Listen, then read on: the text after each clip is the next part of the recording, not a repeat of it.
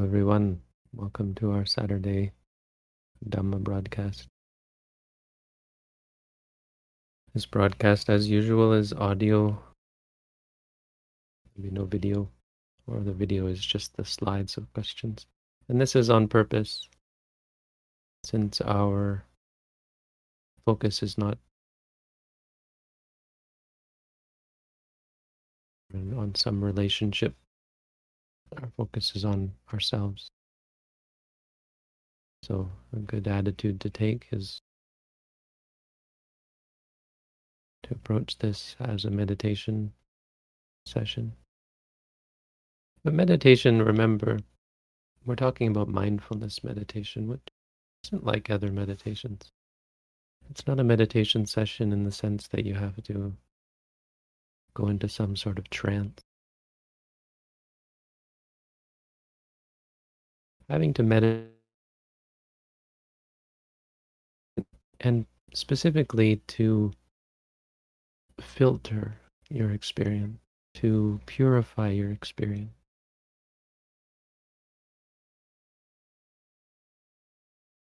So we're not trying to eliminate or avoid experiences in particular. That's not our inclination. That's not our intention.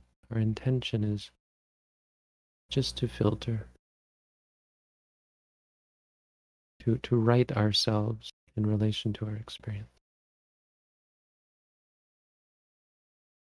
So that when we see or hear, smell, taste, feel, think, that we perceive it as seeing, hearing, smelling, tasting, feeling, thinking, rather than as something more than that, something that we imagine it to be in our mind. Something good, bad, something scary, something intoxicating, something that will cause us to get attached, to get caught up, and to act in ways that don't help us and don't help others. When you're intoxicated, you can't expect to do the right thing or say the right thing or do things that lead to peace and happiness.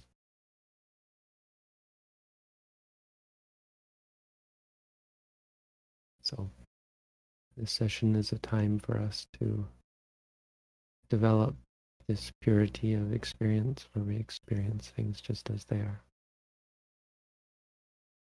And speaking of purity, because tonight is our bi-weekly sutta study, this international thing that I'm involved in, and I've been assigned I think it's the second to last of the Mangala, Viraja. I've been asked to talk about the Viraja blessing.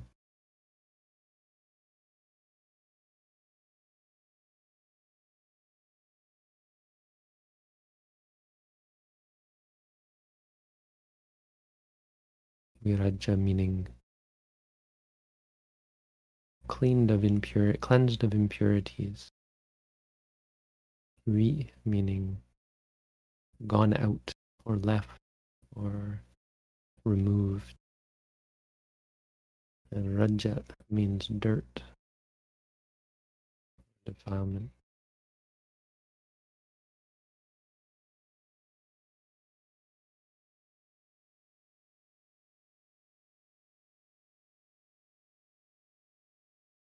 So I'll talk for a little while, and you're welcome to post questions in the chat that our volunteers are sorting out as they get posted. The top questions are going to be those that relate to practice, or questions that really require an immediate answer for the benefit of the person asking, that'll really provide help to the questioner.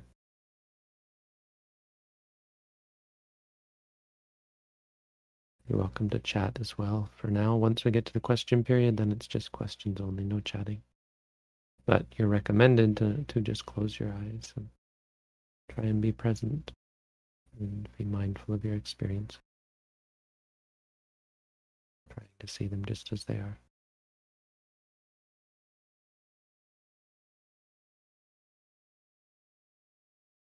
So defilements are one of those key concepts in Buddhism. I end up talking about them a lot. Probably talked about them recently, actually. I don't really keep track. But I talk about them maybe a little differently than I have before. Viraja is the describing the state of an arahant, really, the state of someone who has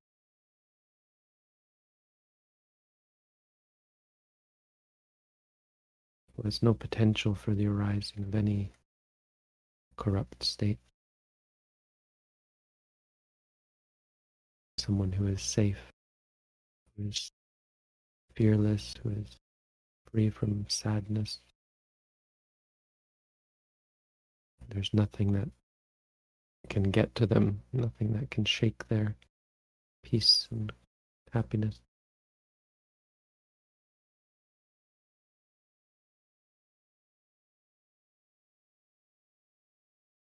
So I'll talk about defilement. I'm going to talk about it in the context of, or under the framework of these three categories the Buddha talked about: the gratification, the danger, and the escape. Buddha talked about in regards to sensuality, but you can adapt it to talk about all defilements. The defilements have a gratification. We have some sense of being gratified by them. Of course, the obvious one is sensuality, but any greed, any desire can be gratifying. If you want to accomplish something, to become something, and then you become or accomplish that, even though there's no sensuality potentially involved, you can feel very proud of yourself when you get it, right? Of course, desire for sensuality is gratifying. There's a gratification in the pleasure that you gain when you get the pleasure that you want.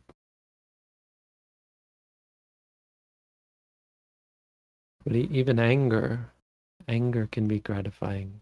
It's generally not. It's quite unpleasant to be angry. But we're still gratified, and that's a reason why we become angry, why we continue to be angry, because we find it gratifying. We like to get angry. Gratifying when you threaten someone else with your anger. You can make them afraid of back down. So you get what you want from your anger. It can make you feel self-righteous, vindictive. When you're angry at someone and you feel righteous about your anger, it makes you feel less afraid sometimes, less timid, less of a victim when you get angry. And it has some positive effects on the body, though I would say a lot of the effects are negative. The heat and the tension and stress that come from anger are very negative. But there's also potentially adrenaline, which can feel good, feel powerful. Your body tenses up out of anger, that can feel powerful, strong, concrete. And the third, of course, delusion. Delusion has a gratification. When you prop yourself up, you have pride or conceit, arrogance, can be quite gratifying. As long as you don't pay attention to how other people see you, how arrogant, how conceited, how boastful and braggadocious you are,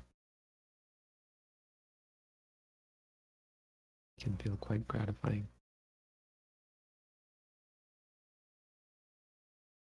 It can be gratifying to be deluded and ignorant, ignorance is bliss, right? We can be quite gratified that we don't care about anything. It's gratifying not to care because then you don't have to deal with it. You don't have to fix the problem. You don't have to deal with your problems. You just ignore them. Gratifying to just dull your senses with things like alcohol and drugs that prop up your delusion, your sense of entitlement, or your sense of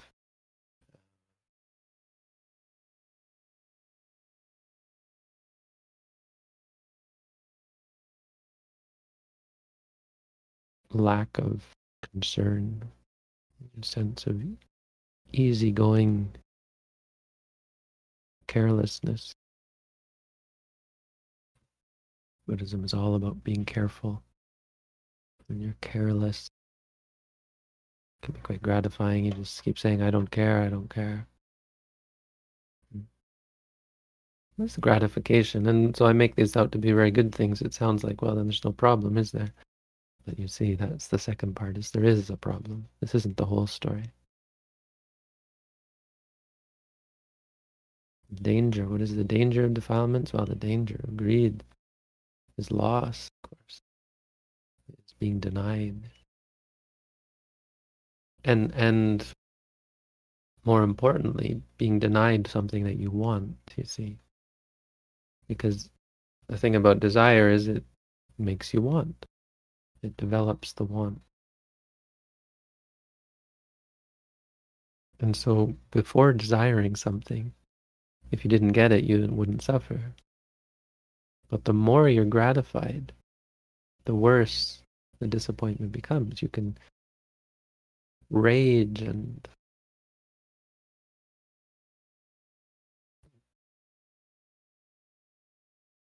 become crazy, insane with the disappointment of not getting what you want.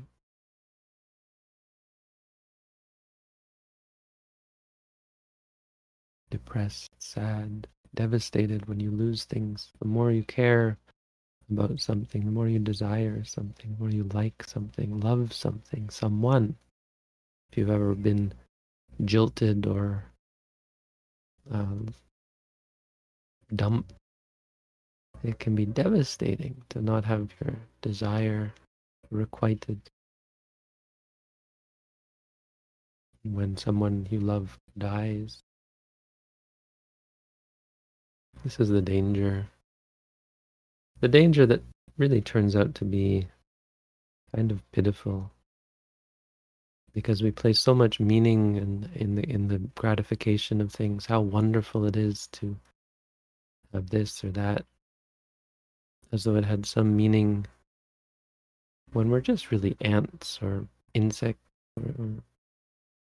or our desires, our meaning, things like family, marriage, but even things like food or clothing, things that we take as being pleasurable and gratifying are so pointless and inconsequential, foolish. When you look at the bigger picture, we're like ants in an anthill. We destroy everything and make our homes like these termite mounds. This is what we look at what we've done to the earth. If you take a look at the bigger picture, even still a small picture, look at what we're doing to the earth, destroying it, polluting it, all for our desires. We're just ants, meaningless. And so when we get upset, when we think it's right for us to suffer, when we lose, and it's wrong that we had to lose, and it was right for us to cling, and so on. We just have to step back and see how silly it is. We're born and die again and again, and we keep coming back to this same meaningless gratification and disappointment cycle. We lose what we get, and we lose, and we get, and we lose. The biggest danger is it keeps putting us back into this cycle where we keep suffering again and again, devastated again and again whenever something bad happens. And our happiness depends on it comes to depend on things that it shouldn't depend on. Like, it's not that you can't be happy without these things. It's not that this is the only option. It's that it's like our happiness becomes restricted, reduced to a get or not get situation. The truth, the liberating truth is that you get much more happiness when you let go. The happiness that comes outside of being dependent, this independent happiness is so much greater when you're at peace and content, free from need.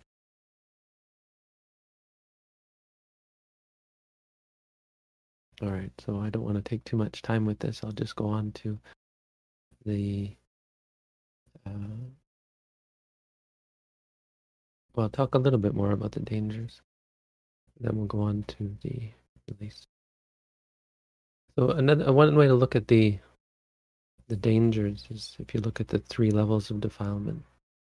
There's external, the apparent defilements that are manifested physically and verbally. There's the mental defilements that have arisen in the mind, and then there's the potential, the inclination, like the character that we have that is what causes defilements to arise in the first place, like our state of habits and personality. 3 levels. So talking about specific dangers, when the specific dangers of expressing our defilements physically or verbally are this is where real life consequences arise. Expressing our desire physically and verbally is what changes our lives. It's what gets us caught up. When you speak about things that you want, or when you speak with anger, this is what changes relationships, gets us caught up in all sorts of busyness. Express your love for someone, and then suddenly you're in a relationship, and then you have all the complexities, complications, and entanglements involved there. When you express anger, when you're cruel and harsh to others, it gets you caught up in the cycle of revenge and changes the world. In general, our expression of defilements externally, which sometimes we can't help, right? We just explode saying things we regret, doing things we regret. This has immediate consequences. Painting a picture here of the things that we have to fix, the problem with life, and it comes down to this defilement. We express them externally and other people see it, while it changes our situation. This is what changes our life. So by mindfulness, at the very least, mindfulness addresses this. We might still get angry inside, but when we're mindful, then we don't express it, and it really does a lot for our relationships when we're more patient with people. We're more patient about the things we want. It makes us less needy, less indebted to others. You find that whenever you want something, you end up becoming indebted in some way, and then you get caught up in these systems of repayment of all sorts.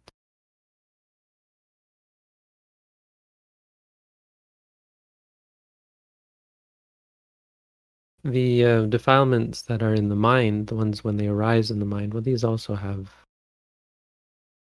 consequences in the here and now, but the bigger consequence that they have, especially when no one else finds out about them, is in terms of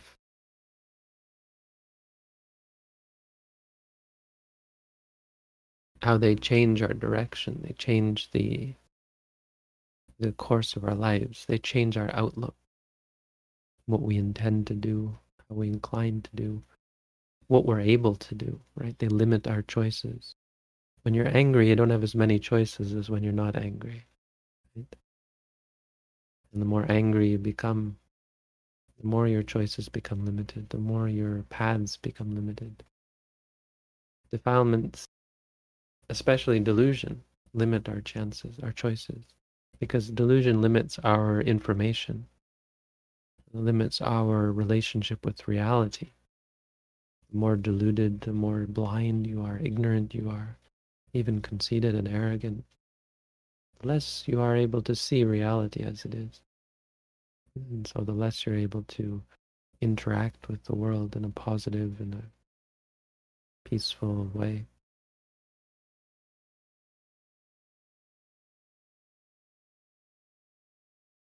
And of course, these become habit forming, and they have a lasting effect, even when at the moment when we pass away. On the level of our potential, though, like our makeup, who we are, that is what gives rise to these defilements in the mind. These are the ones that present what you could say the ultimate in danger, because they aren't themselves harmful, but they're dangerous. And this is a way of talking about defilements that is very important in Buddhism, because a person unfamiliar with the way the mind works and what we normally call the subconscious in the West, it's a misleading term, but that's how we refer to it. You might be quite peaceful, especially when things are going well for you, right? You might be quite pure in mind and pure in action and speech. So those two levels of defilements are taken care of. And you get this idea that your mind is pure. And on one level that may be true. But mostly it's not. Mostly even it's not, because we're just unable to see how the refined levels of defilement, especially delusion. But ultimately, this is why they say adversity is how you know a person.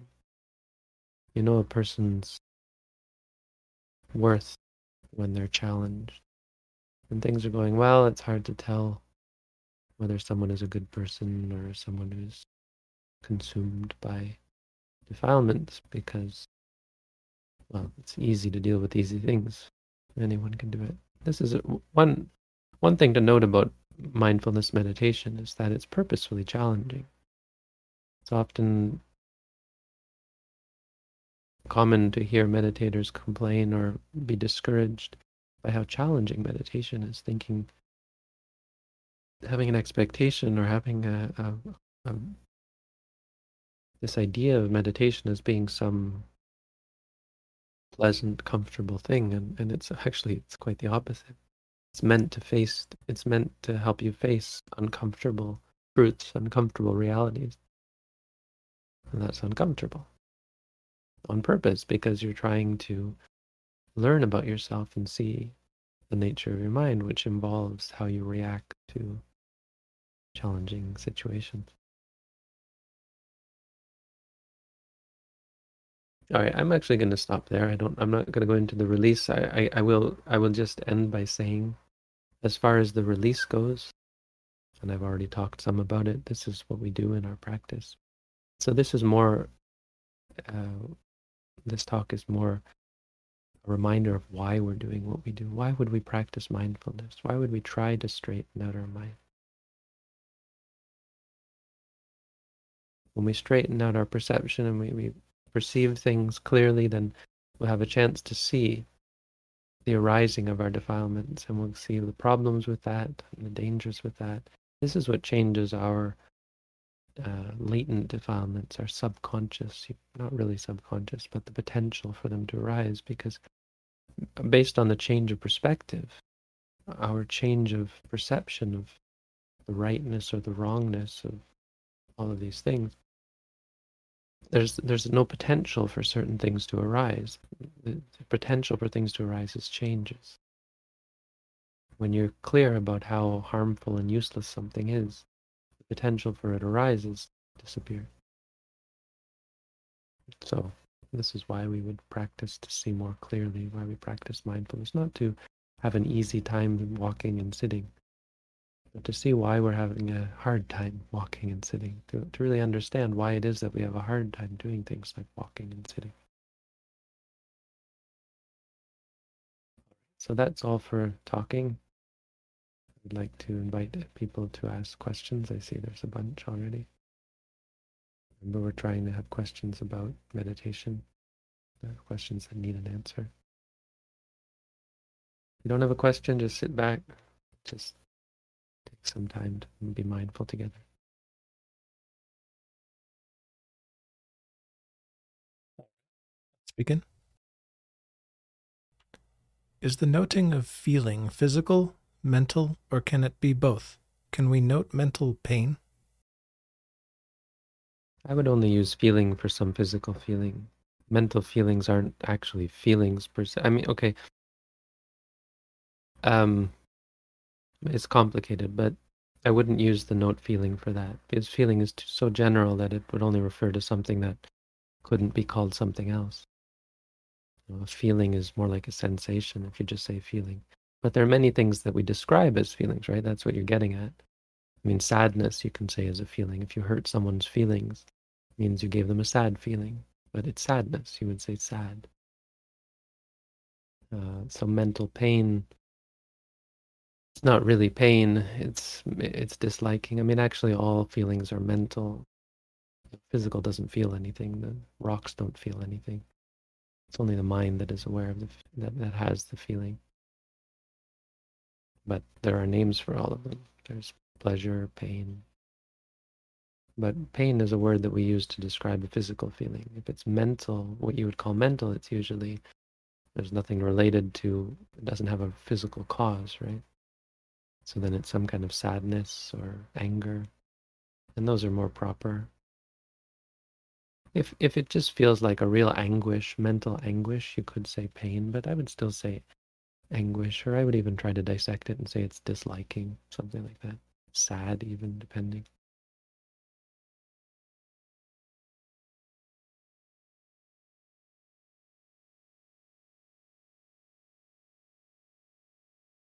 Is sleepiness during meditation a physical or mental object or both? If it is both, how does one thing lead to the other? How should I look to face it directly?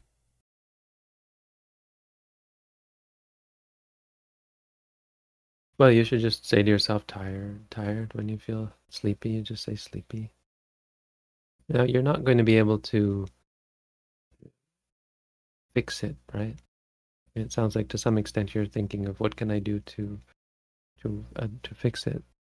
There's no addressing it. We're not exactly addressing things. We're just trying to see them more clearly. And what you're probably seeing is that by the time you say tired, it's already gone or so on, or it's slippery, and then it comes back when you're not looking, right? And that's a part of the challenge of the practice. I mean, part of it is realizing that it is arising and ceasing. There's nothing wrong with the fact that by the time you note, it's already gone.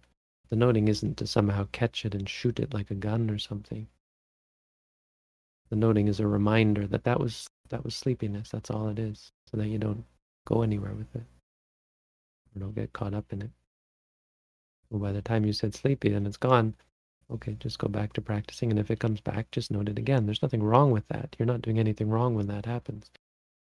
It's actually quite right, because what you're seeing is that it comes and goes, which is just an important thing to see about everything, so that you lose any potential for getting upset or attached to it. It just comes and goes. That's all it is. There's no meaning behind it. After meditating for some time now, I sometimes can read people, like what they are thinking and some things which happen in the future. I see visions from time to time. Is it normal? So I don't answer the question, is it normal? And I'll say this about it. I've talked about this before, but here's the point, is that the universe doesn't have any normal. Your universe, your experience, that won't have a normal. There's no normal.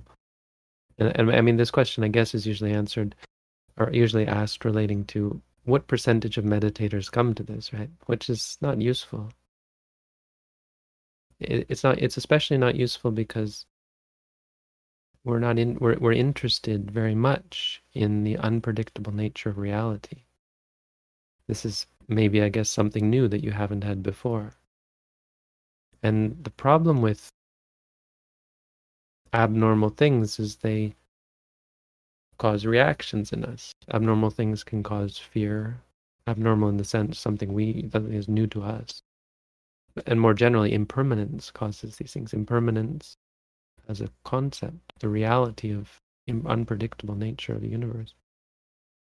It can cause fear, it can cause anxiety, it can cause sadness when we lose something, right? It can also cause attachment. You think it's something special. Maybe this is a good example. You think this is something special that you got and it feels kind of exciting. Maybe you get conceited about it, that you have some special power or so on. But it doesn't matter. There's no difference with any of these. All of these are just reactions. And that's the point, is that we get caught up in some way or another. And asking if it's normal, I'm not attacking. I mean, this is something that I get asked a lot.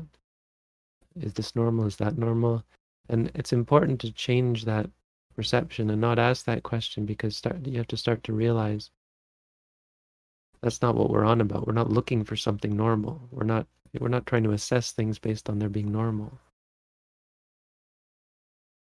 We're not even trying to assess things at all. We're just trying to see things clearly, and part of that means being able to see the unpredictable nature of reality. It doesn't matter whether something is normal by any standard. Then what matters is that it has arisen, and that what matters is that you see it as just what it is, something that has arisen. That you don't see it as more than what it is. So all of these things should be an object of meditation, even special experiences. There's nothing special about them. I mean, okay, in a worldly sense, you have to argue that they are special, but it's just a worldly convention. They are what they are. They are experiences still that arise and cease. You see visions, you would say seeing. That's it. Too easy to get attached, caught up in.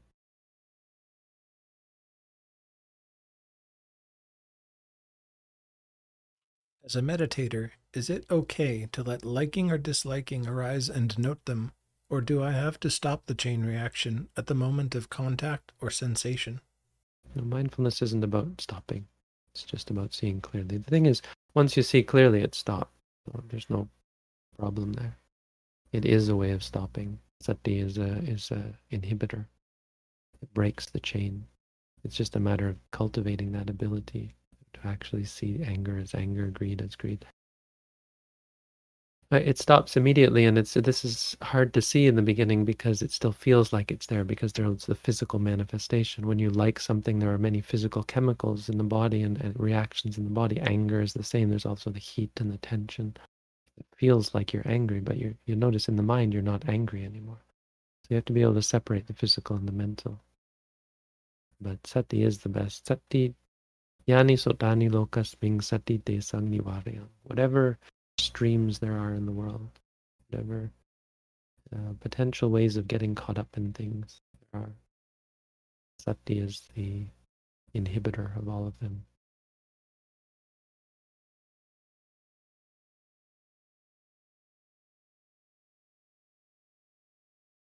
Why is it better to learn about the characteristics of the phenomena of body and mind, rather than just calming craving down and letting it go bit by bit?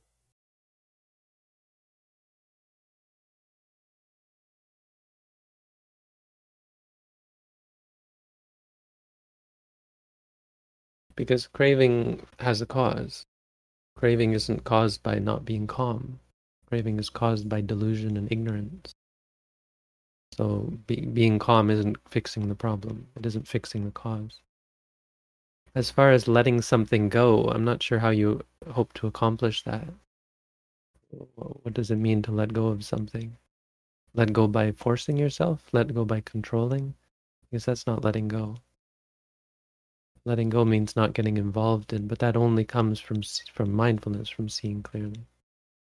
So as for why it's better to learn about the characteristics, well, that's a bit you have to be precise about what we mean by characteristics. We're not exactly trying to learn anything. We're trying to, I mean, what I mean is our outlook is not about learning per se. It's about seeing. Now the thing is, when you see, you do learn, but you aren't thinking to learn. And the distinction is important because when you're thinking to learn, you get intellectual about it. You start looking for things to learn, looking for the characteristics, for example. Looking for characteristics and thinking that you're going to learn something is a problem in meditation. All we're trying to do is look and see. No, sorry, maybe not. To see clearly. To open our eyes, to cleanse the doors of perception. When you see clearly, you'll learn all you need to know. I mean, the learning just comes by itself. And it's that learning which is the solution for the cause of things like craving. Craving as the cause.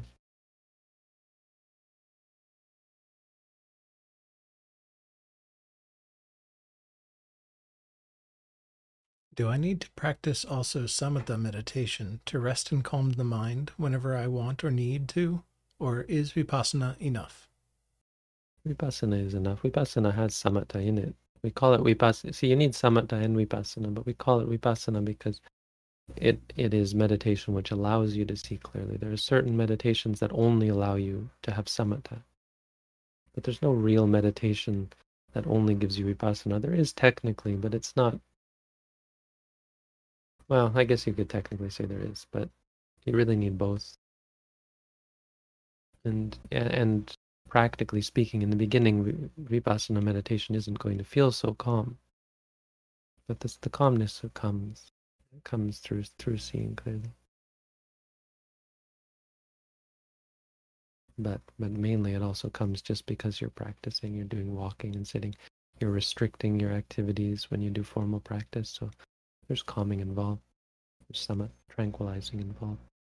But it's not called samatha meditation. We use that to refer to those types of meditation, somewhat pejoratively, to those types of meditation that have nothing to do with reality and therefore cannot bring clarity about reality and not help you see reality clearly.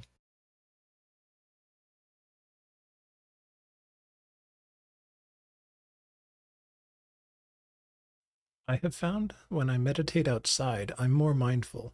Because of this, should I lean towards meditating outside whenever possible as opposed to indoors? No, you really shouldn't incline in any direction. The one thing you could do is incline towards meditating in different spots, but even that I'm not so sure about. The point is when you start thinking like that, you're trying to make your meditation better. And that inclination is itself a habit, trying to fix things, trying to improve things. And that's, again, not our purpose. Our purpose is to see clearly. Really, you have to get your mind around this concept of just trying to see things clearly, nothing else. There's no other inclination you should have. Any other inclination, especially trying to fix or change or better anything, is just going to get you off track. It's not actually going to make things better. It's just going to develop the habit or the inclination in that direction, which becomes habit forming and disappointing when you don't get what you want. You see, seeing clearly doesn't have that problem. There's no not getting what you want, because it's not about wanting. If you want to see clearly, maybe, but when your inclination is just to see clearly, because it's choiceless, there's no agenda.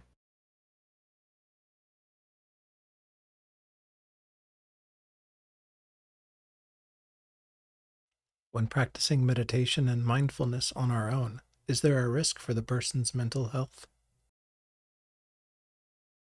There's not in and of itself a risk. See, the problem is that if you have mental health issues, you can very easily misunderstand what it means to be mindful. Our perceptions can be skewed. And because meditation involves mental work, you can cultivate harmful meditation habit. So I've talked about this last week, I think. As long as you're clear that you're practicing according to a good teaching, a simple and useful and helpful teaching, then it's not dangerous. But you have to be vigilant when you're practicing on your own. I mean, unless you have really you know, substantial mental issues, it's not likely. There's not really any danger. There's just the potential when a person has issues of obsession, especially fixation. Obsession is such a big one because that's what pushes you on. Other people have problems that discourage them from meditating. When you practice on your own, the most common thing is to just be discouraged and lose interest and stop meditating. And there's so many reasons for that. That's the most common one. But in some cases, when someone is obsessive, they'll just push and push and push and drive themselves crazy because they'll never stop practicing. They'll just make it worse and worse and worse. They're not really being mindful. They're not actually practicing. They're just getting caught up in some obsession they have. And I've seen that before with meditators. And with that, I guess didn't have very good instruction. Never had a problem with I never had one problem with one meditator that I can remember. I've had problems with people stopping, of course. Some people run away, but I've never had a problem with one of my meditators going crazy. And I may just be I might just be lucky in that sense, but I have seen it with other people's meditators or meditators who didn't have great instruction, didn't have a very close instruction, and of course had their own issues. It was you can't blame a teacher or something, mostly just their own issues.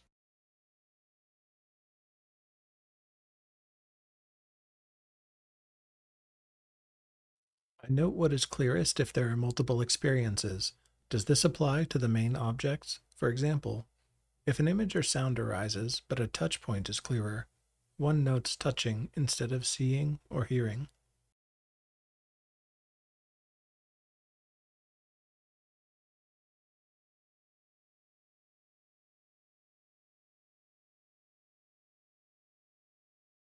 I would say try to note anything that comes outside of the main object. Don't try and make a judgment about what's clear. When something distracts you from the main object, note it no matter what, and then go back to the main object. But it's not a hard and fast rule. There are no hard and fast rules. It's just guidelines. And the guidelines are important. They keep you on track, but it's important not to be too rigid because you're the one fighting in the trenches. You have to assess the situation. As long as you keep to the principles, stick to good practices. Try to always come back to the main object. Try not to ignore anything.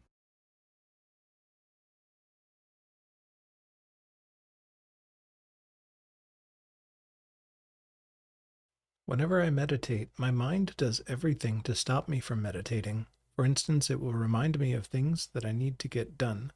What should I note in this situation?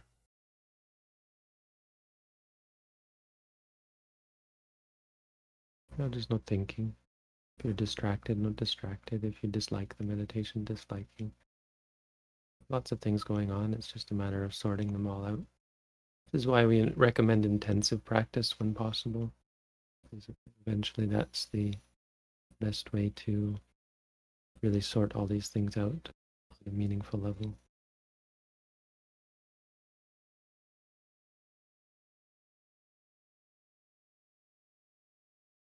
Would it be against the instruction to begin the touchpoint cycle from one of the later touchpoints in order to practice some of the touchpoints I do not always have time to get to?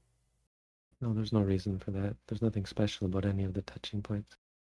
You'd only do a certain number of touching points if you feel like you can get through them. If you're only doing a very short meditation. But if you're not getting through them in a reasonable amount of time, that's something you should address as well. Maybe you're too distracted. Maybe you have to remind yourself to stay focused and come back to the point. Try to continue always where you left off if you can.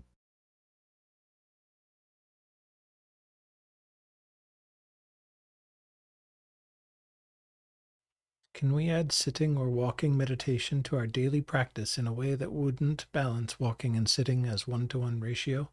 Sometimes I can't walk, but I can sit, and I would like to take advantage of that time. Yeah, there doesn't need to be a 1-to-1 ratio. For our at-home course, we require, and it's an artificial requirement, but I just want to make sure that people are doing at least some meditation. So we have an artificial requirement of 1 hour a day, and that has to be 1-to-1. But your whole practice doesn't have to be 1-to-1, even at the at-home on the at-home course. It's just that anything less, I feel, than 1 hour. I mean, it's an artificial but a useful minimum requirement. It shows that you're dedicated. Of course, you can do less than that even, but I don't feel like it's really worth our time to meet every week if you're doing less than that. It shows a bit of lack of dedication, which isn't the end of the world. It's just this is our cutoff, right? But even then, if you do that hour, half walking, half sitting, and then you want to do some more sitting or some more walking, great. Power to you all, absolutely. It can also be that you've done a lot of walking during the day through your work and whatever. So once you've done at least that hour a day, you just want to do some sitting, which is absolutely the best thing you could do because you've already done a lot of walking, then go for it. Do the sitting, and that's the best thing you could do, better than trying to do walking. It's just that you need to have enough free time and enough dedication to at least do 30 minutes walking, 30 minutes sitting. And by the end of the course, you have to be able to double that. By the end, you have to be up to at least an hour a day walking, an hour a day sitting, total. And try to do half and half, first walking and then sitting. For that, it. Some people do more if they have a lot of time. They can do 4 or 5 hours a day. Well, that's rare, but some people, yeah.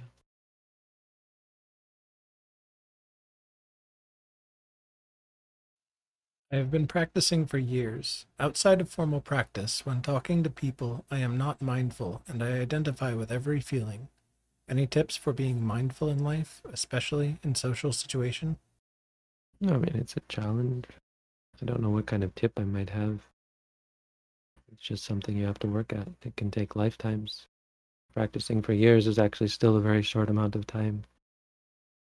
Even a Sotapanna can still be reborn 7 times, 7 more lifetimes, and they're already a Sotapanna. Don't be discouraged just because you've been practicing for years. Still got a long way to go, potentially.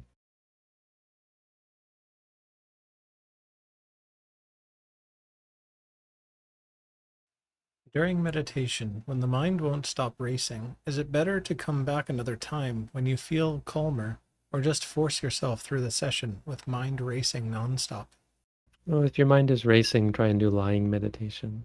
Lie down, or at least sitting meditation can be beneficial for that.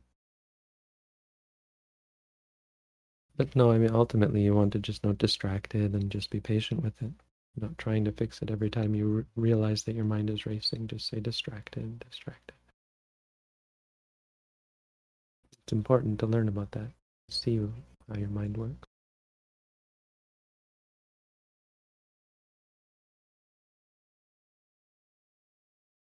Is there any benefit to focusing with more exclusivity on rising, falling, sitting, touching outside of formal practice if an environment is particularly distracting?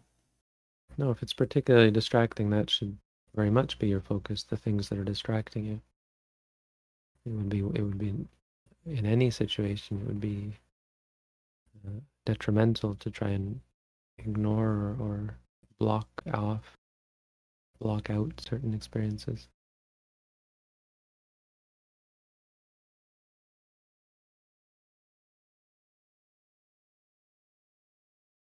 I mean, just that might, it's not it's true, but practically it can be. I'll give you that. It can be beneficial to limit, but that's only a conditional or a temporary benefit because of how hard it is to be mindful of so many things. So you might not limit yourself, but to content yourself with at least trying to be mindful of the basic things. So when the environment's very distracting, you acknowledge that you might not be able to be mindful of everything.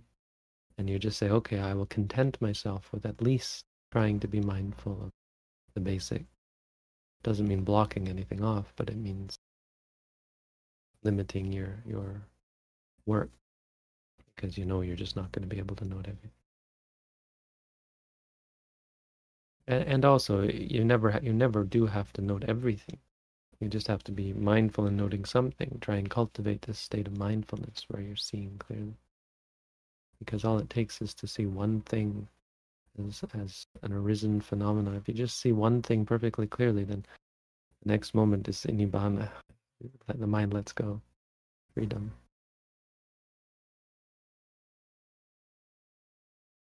Just gets it. That's the thing, is it just gets it.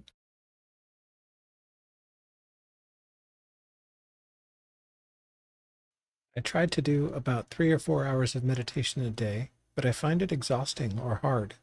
I also feel that I cannot do anything else in the day. I have schizophrenia. Should I do less? Well, yeah, I mean, you don't want to just push and push. Meditation isn't about pushing and pushing, especially when you have mental issues that I was talking about that could potentially lead to things like obsession, where you just push and push, you'll just drive yourself crazy. So the more meditation you do, the better. But don't do so much meditation, because it just doing it. The only way it's better is if you're really good at it. You see, so to start, do very little meditation until you get better at the quality of your meditation, where it's not hard, where you are seeing clearly, where you are present, and then you start to increase. If you just do lots and lots, it's not going to make it better, because you don't have any of the quality. So it's this, cliche quality over quantity, but or balancing quality and quantity anyway. So, I mean, being exhausting isn't a problem. Being hard isn't really a problem, but you just have to be sure that you're being mindful of those things. And I would say, if you're getting to the point where you're feeling like it's exhausting and hard, and that's a bad thing, that you might want to scale it back a bit. A bit. I mean, it should be both hard and somewhat tiresome, but it shouldn't be exhausting and painful or anything like that. And the other thing I would say is try and learn about being mindful in daily life as well. Be mindful of everything that you experience throughout the day, because that will support your formal meditation. So when you say you have nothing else to do, well, take that as an opportunity to be mindful. Just of anything. And during the day, it doesn't have to be mindful of everything, as I said. Even if you're just mindful of the 4 postures, when you're walking or standing or sitting or lying, just keep it simple. When you walk, say to yourself, walking, walking, and so on.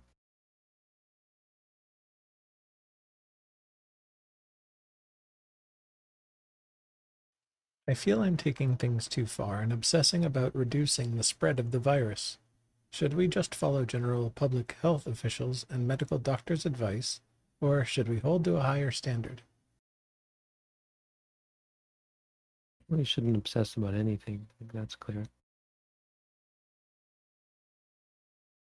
There's something noble and honorable and Buddhist about following uh, general public health officials, that sort of thing, to consider carefully, and when something appears to be sound and not based on defilement, then you just follow the way people are, the way society is going.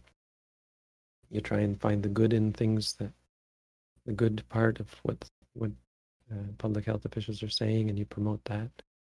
Like, you see how public health officials appear to be interested in the well-being of people, and you pick up on that and promote that. Try and paint it in that light to try and create the narrative, control the narrative, so that the reason why we're doing this is to support people's well-being. So you control the narrative to make it wholesome. You don't just be stressed and controlling and manipulative, which is something governments are often accused of. But as far as reducing the spread of the virus, that's not something of our concern. I think in regards to this situation particularly, we should be vigilant in terms of trying to stop the spread, just because it's the right thing to do, but we shouldn't be obsessed over it. We just do, we're vigilant and we're careful. I mean, it's something that we have a responsibility to be vigilant as citizens, not as Buddhists, but as citizens. And as Buddhists, we see the importance of being responsible citizens, of doing our part and having wholesome relationships with others that make them respect us and that help us live up our end of the social contract.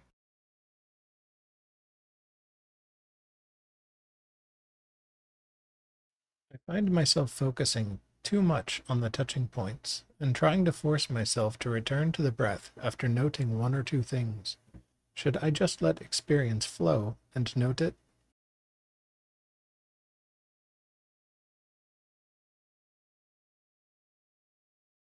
So you note something until it goes away and then just go back to the stomach. There's no forcing there. But if you get distracted again, note whatever distracts you. There's no forcing involved. You just go back to the stomach and start with the rising. If when you do that, then your mind gets pulled by something else, that's fine. Note something else and then go back and try again.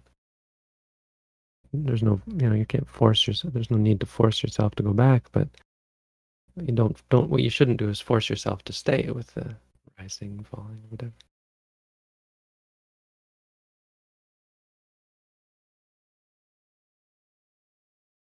Is it good meditation practice to note the pleasure born of seclusion from sensuality and unskillful mental qualities? Yes, of course, because it's also something you can attach to if you're not mindful of it. So you should absolutely note it. Does loosening from attachments, or at least some attachments, happen before stream entry? Is it like a loosening or an on-off switch? Oh yeah. Every moment you're mindful is loosening attachments. That's just one way. It's a conventional way of putting it, but it's a figure of speech. It's a reduction in the moments of unwholesomeness, of kind of cutting out the amount of unwholesomeness in the mind. So absolutely, even without becoming a sotapanna, you're going to be far more pure through practicing mindfulness. How can I, as a meditator, know if I am following an enlightened teacher? I find it difficult to place faith in someone I don't know. Well, you have some kind of conditional appreciation. I mean, you'll never really know, or you never really even need to know, but you should never place complete trust in a teacher, of course, or a teaching, but you need some kind of conditional faith or confidence, which can be based on all sorts of things, but at the very least, it's based on a willingness to try. Like the Buddha was willing to try many meditation types, and he tried them out, and he had an open mind. He didn't blindly follow them, but he tried them, and he saw that they didn't lead where they needed to lead, and so he stopped. So that's how it goes. You don't ever need to acquire perfect faith in your teacher. That would be dangerous even. You need to acquire perfect faith in the teaching, in the practice, in the activity. And that can come because that's something you connect with on an experiential level. You can't connect with a teacher on an experiential level, and you don't need to. You connect with the practice, and when you connect with the practice, you'll see what it's doing, whether it's beneficial, detrimental, and mindfulness is so purely beneficial that you can't help but gain perfect confidence in it. There's a bold statement, though. I think it's a good one to end on. Tier 1 questions, and we've crossed the hour, Bhante. Thank you, guys. Sadhu. Thank you everyone for coming out. Wish you all Sadhu. peace, happiness, and freedom from suffering.